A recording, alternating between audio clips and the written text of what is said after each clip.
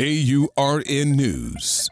This is Clay Kane. Born on this day in 1938 in Los Angeles, Etta James was a gospel prodigy and musical icon. Raised by her young mother, who was only 14 years old when she was born, James showed extraordinary talent, forming her own band at the age of 12.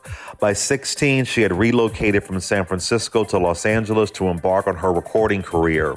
With a soulful voice and a career spanning decades, Etta James left a mark on the music industry. Her signature song, At Last, became an enduring classic.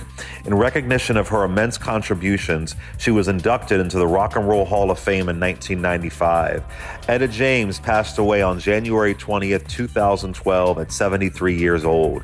She left behind a legacy of timeless music that continues to resonate with generations. For AURN News, this is Clay Kane.